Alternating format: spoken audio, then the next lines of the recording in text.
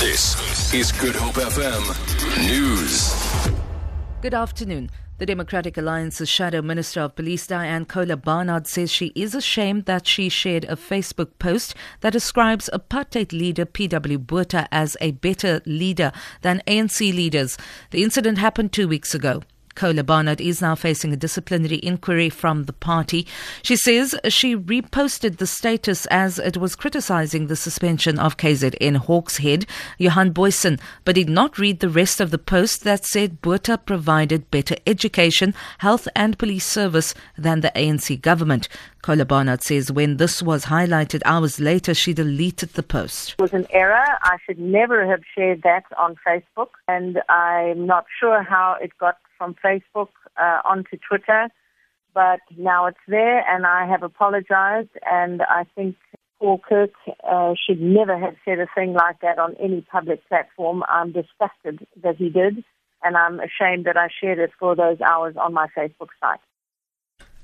A 43-year-old Cape Town police captain is due to appear in the Kuils River Magistrates Court today. She has been arrested for allegedly defeating the ends of justice, obstructing members on duty to perform their duties, and assisting a suspect to escape during arrest. Police spokesperson FCF van Wyk says the suspect was arrested yesterday morning at the Tableview police station. Kraaifontein police members were busy with the arrest at Carmen Street in Scottsdene for the possession of an unlicensed firearm. While they were busy, a police female captain from Tableview Police arrived with a private vehicle accompanied by an unidentified male in civilian clothes. She was dressed in full police uniform. She then interfered in the arrest of the suspect and demanded that the members release the suspect. When the members refused, she then pulled the suspect free from them and she instructed the suspect to run away. A South African businessman has told the SABC about his ordeal in Equatorial Guinea after he was unlawfully arrested 2 years ago. Daniel Janse van Rensburg was arrested in the West African country after an aviation deal fell through with a local businessman. He was acquitted of all theft and fraud charges against him, but the former mayor of the capital, Malambo, refused to let him return home. The aviation expert from Hoekville near Wilderness in the Southern Cape returned home on Sunday after nearly 2 years of captivity in the notorious Black Beach prison. Janse van Rensburg explains how the man operated unlawfully. I was busy boarding the plane and he took me off the plane and forced the policeman from the airport to arrest me, which they did it. They actually apologized to me that they had to do this.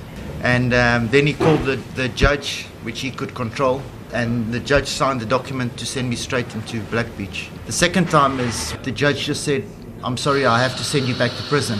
And when we asked what the reason is, he said, "For safe custody." He didn't have a reason. Legally, there was no reason to send me back. King Buyelekaya Dalindyebo's spokesperson says they are very disappointed that the king has lost his appeal in the Bloemfontein Court of Appeal. He appealed his 15-year sentence after being convicted in 2009 on charges of culpable homicide and kidnapping. Mfundo Buvulengwe says he believes this is politically motivated. I'm disappointed because I believe this is politically more than what it was, because it happened in 1997, more than 10 years back, and it was disappeared. The time he was supporting the ruling party, the case was disappeared. After he joined DA, and then the case came up. For Good Hope FM News, I'm Vanya Klitschko-Collison.